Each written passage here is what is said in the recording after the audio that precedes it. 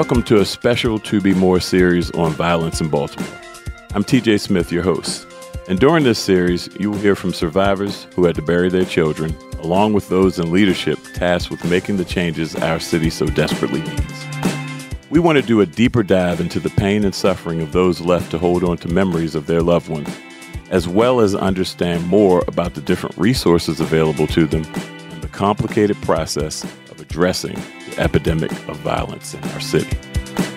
In today's episode, you're going to hear from Miss Jacqueline Uzel, who lost her son Robert on April 8th of 2021, and Miss Letitia Montague, who lost her son Daniel in January of 2018. So we're going to get right into it. And first off, very sorry for your losses. I appreciate you both being here to share your stories. And I know personally how tough it still is, even years later. And one of our goals today with this podcast series is for people to understand that everlasting pain from this type of loss. Since Daniel was killed in January of 2018, well over 1,000 other people have been killed in the city since. And since Robert was killed in April of 2021, more than 300 other people have been murdered. And that brings me to my first question for you both. How does this pace of violence that we've been on affect your psyche as you try to heal when you hear about another shooting, another murder, knowing that someone joins the sad fraternity that you both are part of? Well, for me, it's pretty much like a trigger. Every time I see the news or I see something on social media about someone else losing a child, it just triggers me. Not only do I cry for them, but it brings up everything that's inside of me that I went through. So, I mean, it's hurtful. It's devastating. It's sad. Yeah. And Miss Jacqueline? It's like a nightmare. I relive the day every day. Every time I hear that someone got killed or cut the news on, I just think of my son, and I pray that parents don't go through what I went through with Baltimore City as a mother, as a African-American woman. It hurts every day. Yeah, this is the part that people, I think, forget, because when it's off the headline, when it's no longer a story, no one is thinking of the fact that there is someone that's going to be planning a funeral. There are people, whether it's at the hospital or what have you. And that's, again, where we're trying to get to have a greater understanding, or for young people to have a greater understanding of this impact that their actions can have when they decide to take a gun and harm someone else, or a knife and harm someone else. So Ms. Montague, tell me about Daniel. Tell me who he was. Daniel was a good kid in his own way. We raised our kids to do right. Anything they do wrong, they do on their own. He went to school. He actually went to Emerson High School, where he played football. Playing football was like a big thing for him. He loved playing football. It kept him out of trouble. He went off to college after he graduated from high school, did a year in college and came home. He got in some trouble, but he got himself together, and then he started working at University of Maryland. He was a father. He was a brother.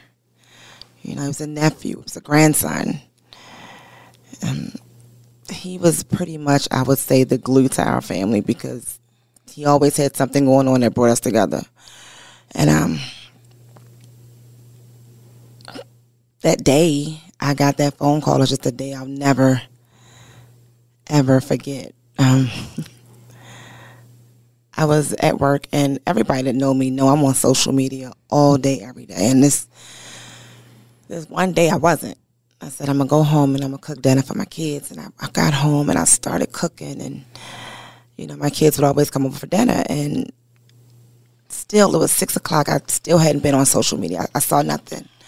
So I got a phone call from a girlfriend, and she goes, are you okay? And I'm like, yeah, I'm good. She said, is Daniel okay? I said, yeah, I'm waiting for him to come to my house. And she said, Tisha, you might want to look on social media. And I still didn't. First thing I do is I call my mother. I'm like, Ma, have you heard from Daniel? And she's like, well, somebody said he was in an accident. I'm on my way to the hospital. And I'm like, okay. So I grabbed my daughter, and I'm like, your brother was in an accident again. Let's, go to the hospital. I get to the hospital, and they's like, oh, he's in shock trauma. And I'm like, oh, God, what's going on? So I get down to shock trauma, and the nurse is like, the chaplain is going to come down and talk to you. And I'm nervous now. I still have no clue of what's going on. So they put us in this small room, like this, and the doctors come in. And I see it in the nurse's face, and she's just red. And these are nurses and doctors that he actually worked with. And I'm like, what's going on? And she's like, Miss Chambers, at the time I was married. She goes, I know you heard reports of Daniel being shot in his stomach. And I'm like, I haven't heard anything. I don't even know what you're talking about. So she stops talking, and the doctor starts talking, and he goes, Miss Chambers, we're sorry to tell you that Daniel was shot several times in his chest and his head and died at 12:39 on his way to the hospital. It's 7 p.m. now. So my son had already been deceased on social media for over 6 hours, and I had no clue. And that's just a day I'll never forget. Yeah, that's really tough. And you mentioned Daniel as a son, right? Yes. Yeah. How is his son doing now? He has a daughter. A daughter. I'm sorry. How is his daughter doing now? Corey is 7. She remembers her dad. When it happened, she was 3, and the obituary that we have is like a book. So she calls me Mooch, so she'll say, Mooch, I'm reading Daddy's book. So she would look at all the pictures, see pictures of him and her, and pictures of him, and till this day she knows who he is. She doesn't know exactly what happened, but she knows that her dad is gone. She visits him in the cemetery and just sees his picture. Yeah. And I'm going to come back to you because your situation with your son played out a bit different from Miss Uzel's situation, which is just about a year and a half old, from 2021. Can you tell me about Robert and who he was? Robert was our giant protector to everyone. Always been happy-go-lucky, always been a family guy. Robert had 2 kids. Robert was 15 when he passed. Riley was 11. On April 8th, 2021, I came in from work, checked the mailbox, called Robbie, and said, Robbie, you have some mail, so, when you get a chance, stop by and pick it up. He was like, all right, love you. I was like, I love you more. I go upstairs, just getting in from work, take my clothes off, ready to shower, sitting on the side of the bed, and I heard the shots. Normally when I hear the shots, I start praying, asking the Lord, don't let no hurt, harm, or danger come before my kids. Didn't feel anything. A bang came on the door, and it kept banging, so I slipped something on. I went to the door, and he said, Miss Jackie, put your shoes on. Robbie just got shot. I ran to the scene. When I got there, Ambulance never was there, never showed up. Police had just finished doing CPR. She came over. She said she's sorry. They hurried up and brushed her away. When I went to, question her, they brushed her away. So as I walked over towards my son, they said you can move back. You could identify him as shock trauma. I called my family to meet me at shock trauma. But something said, don't leave. Don't leave. I stayed there for 2 hours and 47 minutes. My baby laid on the street in his blood. Every time I said something to one of the police, they was very unprofessional, very nasty, like I didn't lose anybody. The homicide detective, when he did come, he introduced himself, very rude. I was trying to just keep my composure. I was like, I cannot leave. I cannot crack. I got to stay strong. My grandkids was home. They found out about it on social media through a friend. They kept calling. I couldn't answer. When the medical examiner came, he came in, he said, I'm sorry for your loss. I know what you're going through because I lost my son to the streets in November of 2020. And I stated to him that he lay in the street for 2 hours and 47 minutes. He walked away, never responded. He came back. He gave me, myself and Robert's father a card to identify my son's body by a number. He told me wait till the next day to call. I called the next day. And that's when the roadblock began. The lady came to the phone and said, are you sure your son was shot on Ashburton Street? I said, I'm positive. She said, did you check the hospital? I said, ma'am, I stood out there with him for 2 hours and 47 minutes. She came back to the phone. We don't have that number. She comes back and she gave me a Williams name. And I said, no. I said, Robert Uzell. And I gave her the number again. She said, that's not the right number. I said, ma'am, let me speak to somebody's supervisor. I'm somebody's mother. She comes back to the phone and say, oh, we found him. Like it was just nothing. She told a funeral home they could pick him up, and she hung up. I called the detective. I called back to the medical examiner to see if I could speak to him. I kept calling the detective, so I had my niece to call the detective. No response, no response, no response. Every day, it took detectives 11 months to return, not even to return. The insurance company called. The insurance company tried to contact him in reference to my son's insurance. It took him 11 months to answer his phone just to say I didn't have anything to do with it. I had talked to a state's attorney, and he stated to me that it was a miscommunication with the paramedics. That's why my son was left on the street for 2 hours and 47 minutes. Then he stopped answering his phone. It's just been one thing after another. And as I said, Robert was a great, excellent father. He was very active in his kids' life. He was very active in my life, his brother's life. He loved everybody. He had one niece.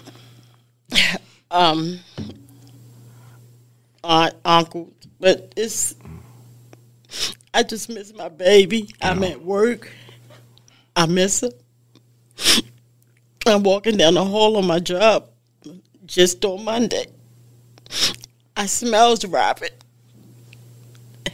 And I looked around, wasn't nobody there. I go in the bathroom, I get myself together, I come out. I try to reach out to the detective again to see if he hear anything. No answer. I wrote on July 27th, I wrote Mayor Brandon Scott, a letter. I have yet received a response in reference to the letter that I wrote, but I sent a copy to the state's attorney office, a copy to Internal Affairs, the commissioner. Nobody have yet returned a response to my letter. Do you think, with, as we talked about a little bit earlier, being emotionally triggered basically with so much violence, do you think that the city itself is overwhelmed where, unfortunately and sadly, your son literally became a number, and that made it a little bit more difficult to communicate?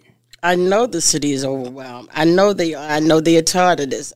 I know they working to the best of their knowledge, but it's too many people that work in their office where I could have at least received one phone call in 17 months.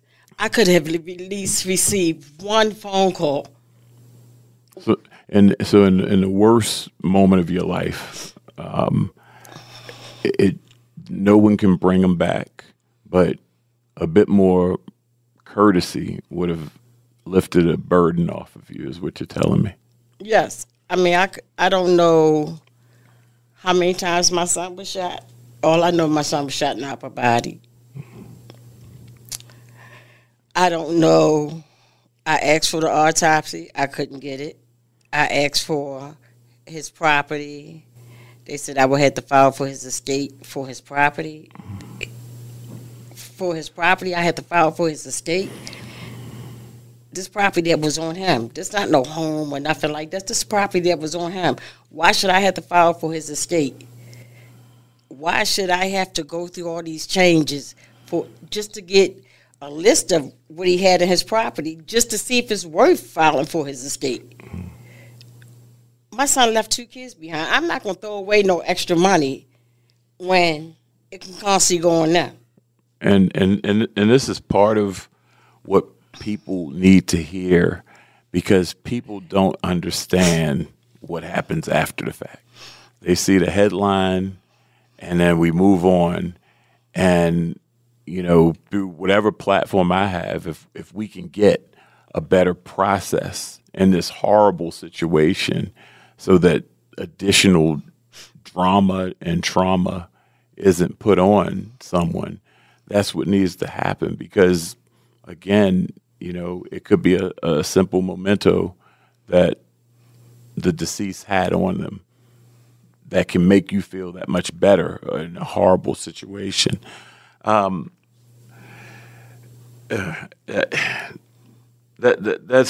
It's a horribly tragic situation, and I want to transition back because you were able to get closure. But before we get to the and I say closure through an arrest,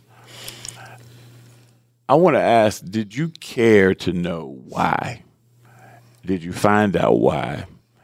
And the person that was ultimately accused, what's their status, and did they know who Daniel was?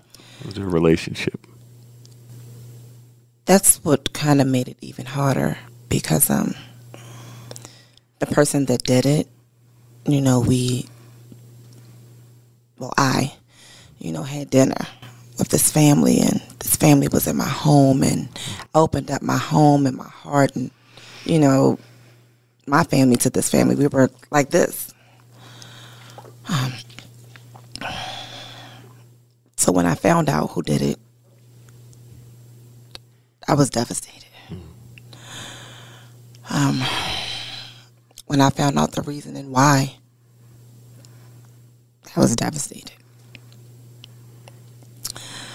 So, did you want to know why? I'm curious, because I asked myself that question. I did. Mm-hmm. I wanted to know why. And when we finally went to court and they gave him that opportunity to speak, I just felt pure hatred. Mm-hmm. And I looked down beside me on the same bench was the family. Mm-hmm.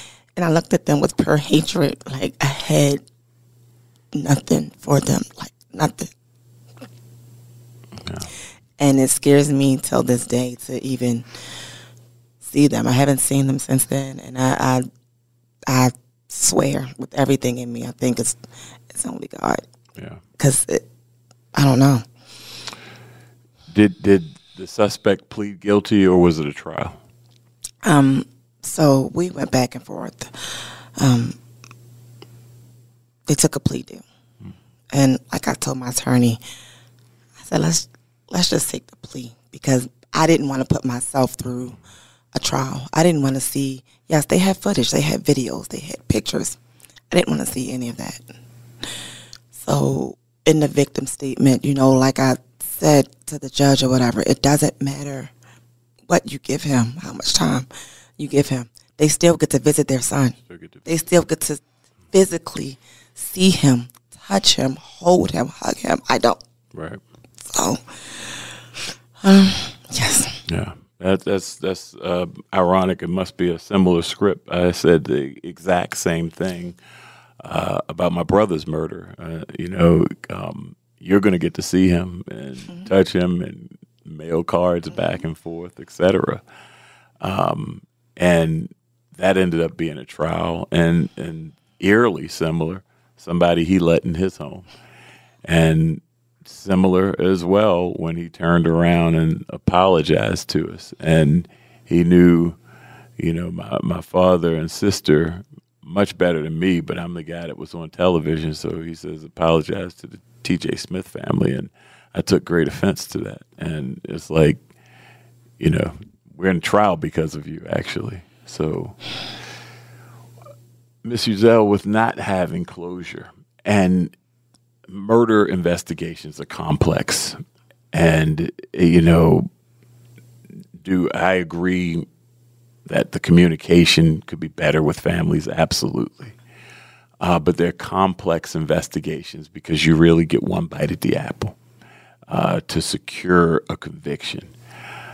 Do you have any, without going into detail, but any knowledge of why? And at this point, do you want to know why, or how are you trying to seek justice in your son's death? I don't have any knowledge. I don't know why. I ask questions. I just want answers. I don't know why, but I do want answers. I mean, Robert didn't hurt anybody. He wasn't raised like that. He was raised with love. He had some brushing with the law, but he was intelligent. He was a reader. He wasn't stupid. But why? I mean, why take someone's life? Mm-hmm. And during the process of me going through the grieving and everything, someone gave me a book, and I just set the bag to the side when they gave it to me. But then later on, about a month later, the bag was still sitting in the same spot. I looked at inside the bag, and it was a book called Hurt People, Hurt People. Mm-hmm. That tore me up. Mm-hmm. Because I always felt that in my heart. Hurt people hurts people. Mm-hmm.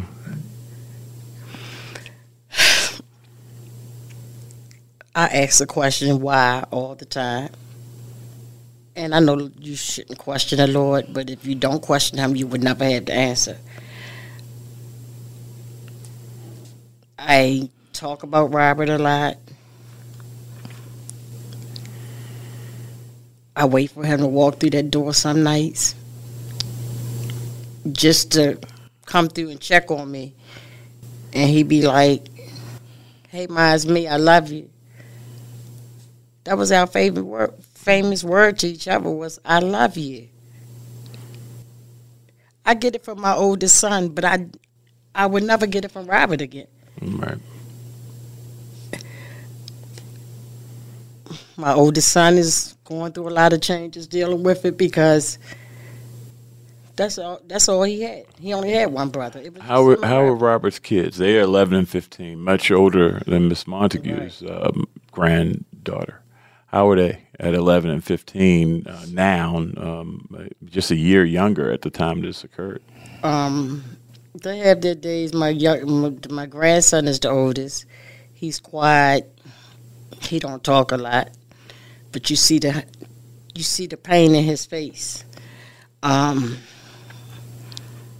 granddaughter, she expresses herself a lot. She's angry. They don't like coming in the city, but it's all over, and I explained that to them. It's all over, and they understand that, but they just don't like coming in the city because their father was killed 3 blocks away from Grandma's house. So I try to spend a lot of time with them. I try to talk to them. We talk every day. Sometimes we was talking about report cards back in June, and my granddaughter was like, "I'm gonna be in advanced class again next year." And I turned around, I looked at Robbie. He said, "Grandma, this was the roughest year of my life." Oh, yeah. That tore me up. Yeah. My grandson used to play football. He don't even have the anxiety to play football. He played last year, but this year he didn't even go. He didn't even want to. Then kids killing kids. Yeah, and picking up the pieces. There are fatherless children left to navigate these streets. Were you ever concerned, each of you, with your son? I mean, it's tough raising a black boy in Baltimore, but once you trust them that they can handle themselves, you maybe release a little bit. I'm now being a father myself. I apologize to my mom all the time when I used to take liberties of doing my own thing because it's now nothing but paranoia in my head. Were you concerned at all about your child? I mean, heightened alert, like I'm scared I'm going to get that knock at the door. Absolutely. Absolutely. Wow. Robert had a surprise birthday party for his 35th birthday. Why did they throw the party? I don't know. I didn't go because of the fear that I had. Wow. And I was like, why would they throw him a party? Why? And they had invited me, but I just couldn't go. I couldn't do it. When the party was over, my granddaughter called me and told me the party was over. Everything went good. And I just praised God, and I just thank God, and I just thank God. And because I was so afraid that something was going to happen that night. Because the world we live in, Baltimore City. So I'm saying, and then I found out that he really didn't even want to go. They talked him into going to his party because he wanted to stay home that night. And he went. He had a good time, but I thank God it didn't happen that night, but it still turned around to happen. Right.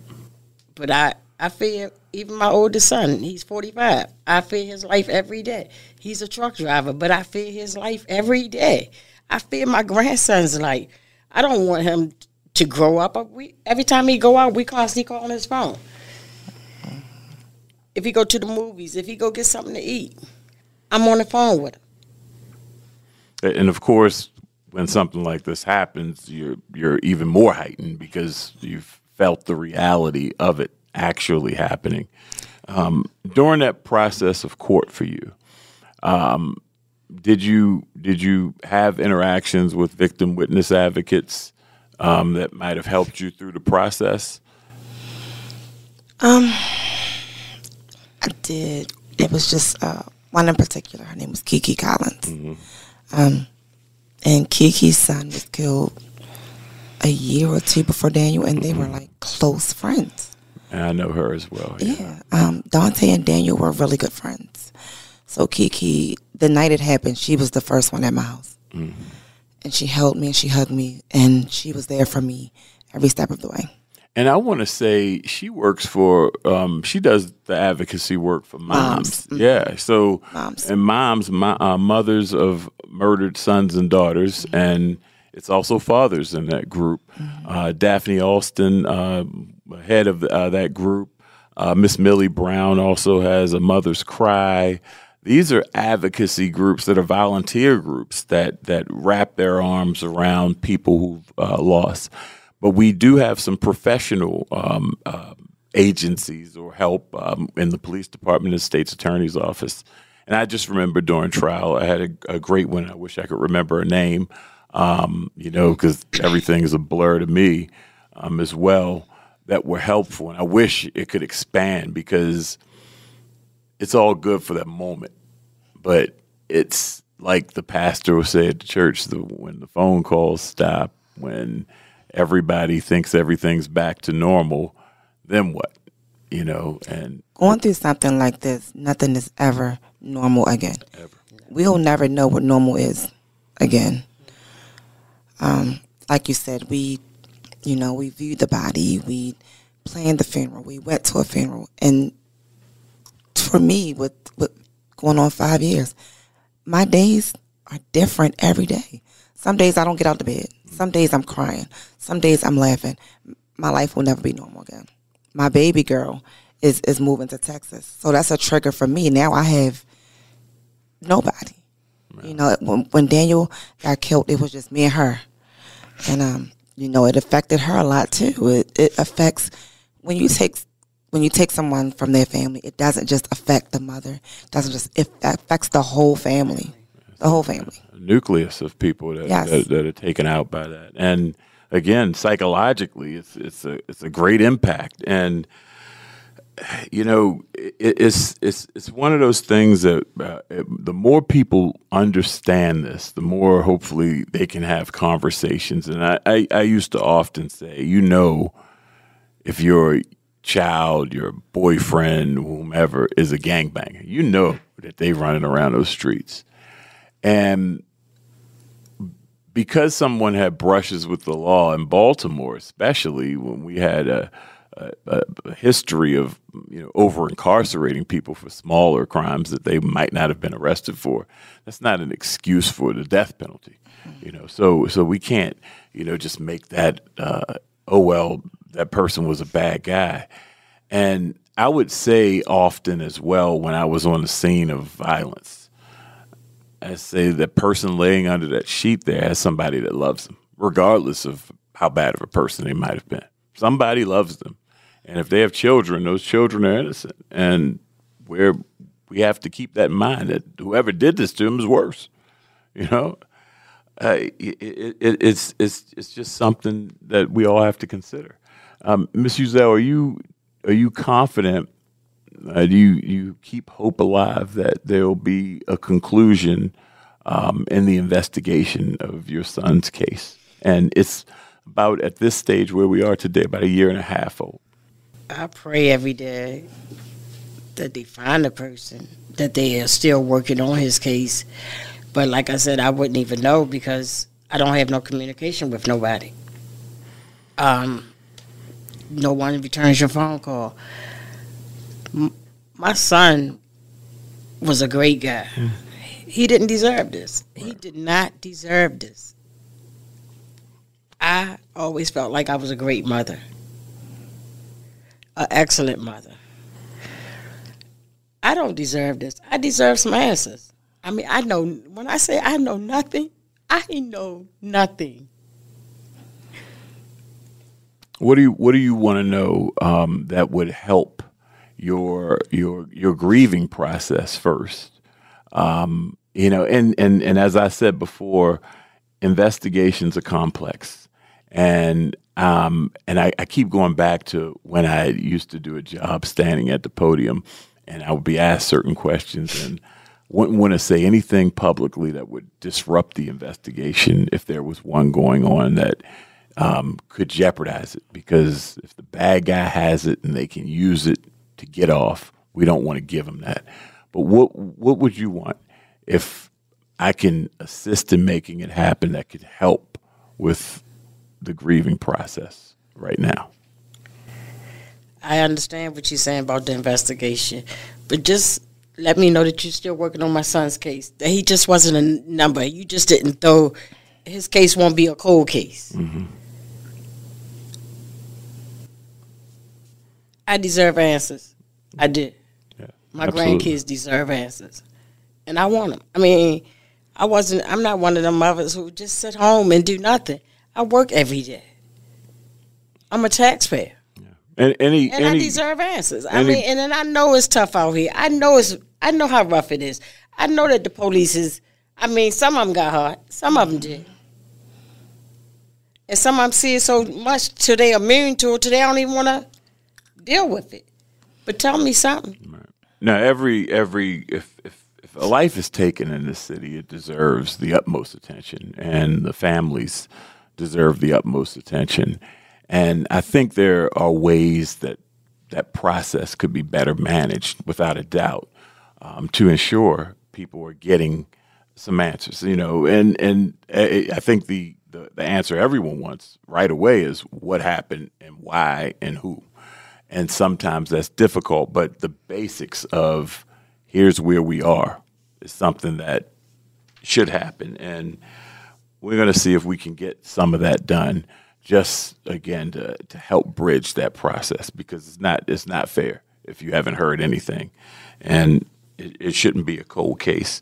What would you all want to say to gun toters if you're in a room full of people who got convicted of carrying a gun and they're going to go back on the street soon? What would you want to say to them if you had an opportunity? Ms. Montague? Just stop it. Like, stop the violence. Just stop. I mean, and a lot of these killings now are retaliatory, like, which means it's never going to stop, but just put the guns down. Think about your families. If you have kids, think about your kids. We don't want to keep, mothers, fathers don't want to keep burying their children. You're not just hurting the person that you shot. You're hurting the family. You're tearing families apart. You're tearing us down. We don't know. I mean, at this point, it's affecting my health. Mm-hmm. I just left the doctor. At this point, it's affecting my health because I could never get my son back. I could never get my son back. But that mother still has her son. Whether she know if he did it or not, she still has her son. I don't. So even if he go to court, it don't make me no difference. What happened to him? I would never get mine back. What do you think we can do better as a city, whether it's from leadership or everyone? Do you feel like everything is being done to curb the violence? Or if you had a seat at the table, do you have suggestions of what more could be done to prevent more of this in the future? Police need to get out of the car and walk. Take some of these cars away. They in the car. They sitting on their cell phones. I mean, every time I ride past some police or walk past the police, he even sitting. If he's sitting down on the corner, he on his phone the whole time. Riding down North Avenue, and the police that's on Pennsylvania and North, they like this the whole time they on the corner. Come on, you got to do better. You're getting a paycheck. And I know that you can't get everybody, but it's just not safe out here. It's not. You can't go nowhere. It's not. And you can even see the police sitting right there, and you still don't feel comfortable. I mean, there's definitely a gap now between police and us in the community. It's a trust thing. We don't feel safe anymore. A lot of us don't feel safe. A lot of us don't trust, police anymore. Like she said, I've seen it myself. They'll ride past. You might get a handful that still care, but I'm going to say it, a lot of them they don't care. And they probably won't care until something happens to them that's going to affect them and their family. Is there anything else you want to say about Daniel or Robert before we close? I miss my baby every day. He's my firstborn. We all miss him. We love him. talk about him as much as I can. I still talk to a lot of his coaches and help out with the football teams and do different things in his name. But I miss my baby every day. And Daniel was how old? How old was he? Daniel was 21. 21? 21. And Robert was 38? No, Robert was 35. 35. The news said he was 38, but Okay. Robert was 35. 35.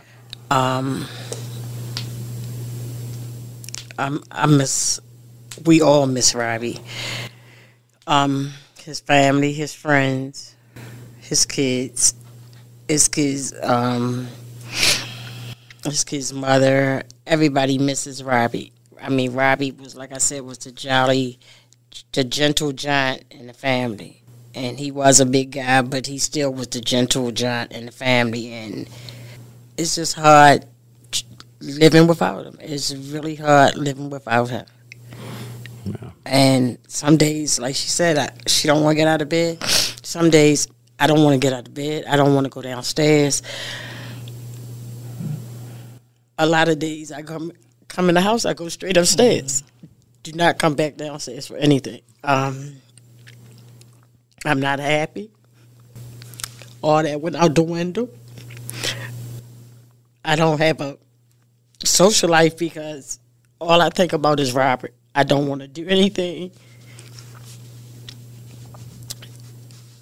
My grandkids, when I do go around them, I try to be happy, but it's tearing me up on the inside. Yeah. Well, we're going to have pictures of both Daniel and Robert on our website, and pictures of them in their element with smiles on their faces, having a good time with their family. Not MVA photos or no mugshot stuff. We don't do that. The humans that they were. And I want to thank you ladies for being vulnerable and sharing your stories of your sons. Can't imagine how difficult it was, and I think people can hear and feel the pain that still exists. And again, if you have any information on the murder of Robert Uzzell that occurred on April 8th, 2021 in the 1600 block of Ashburton Street, please contact detectives at 410-396-2100, 416-396-2100, or Metro Crime Stoppers at 1-866-7-LOCKUP. Be sure to tune in to our entire series as we discuss violence, its impact, and solutions here on 2Bmore. For now, I'm TJ Smith, and thanks for joining us.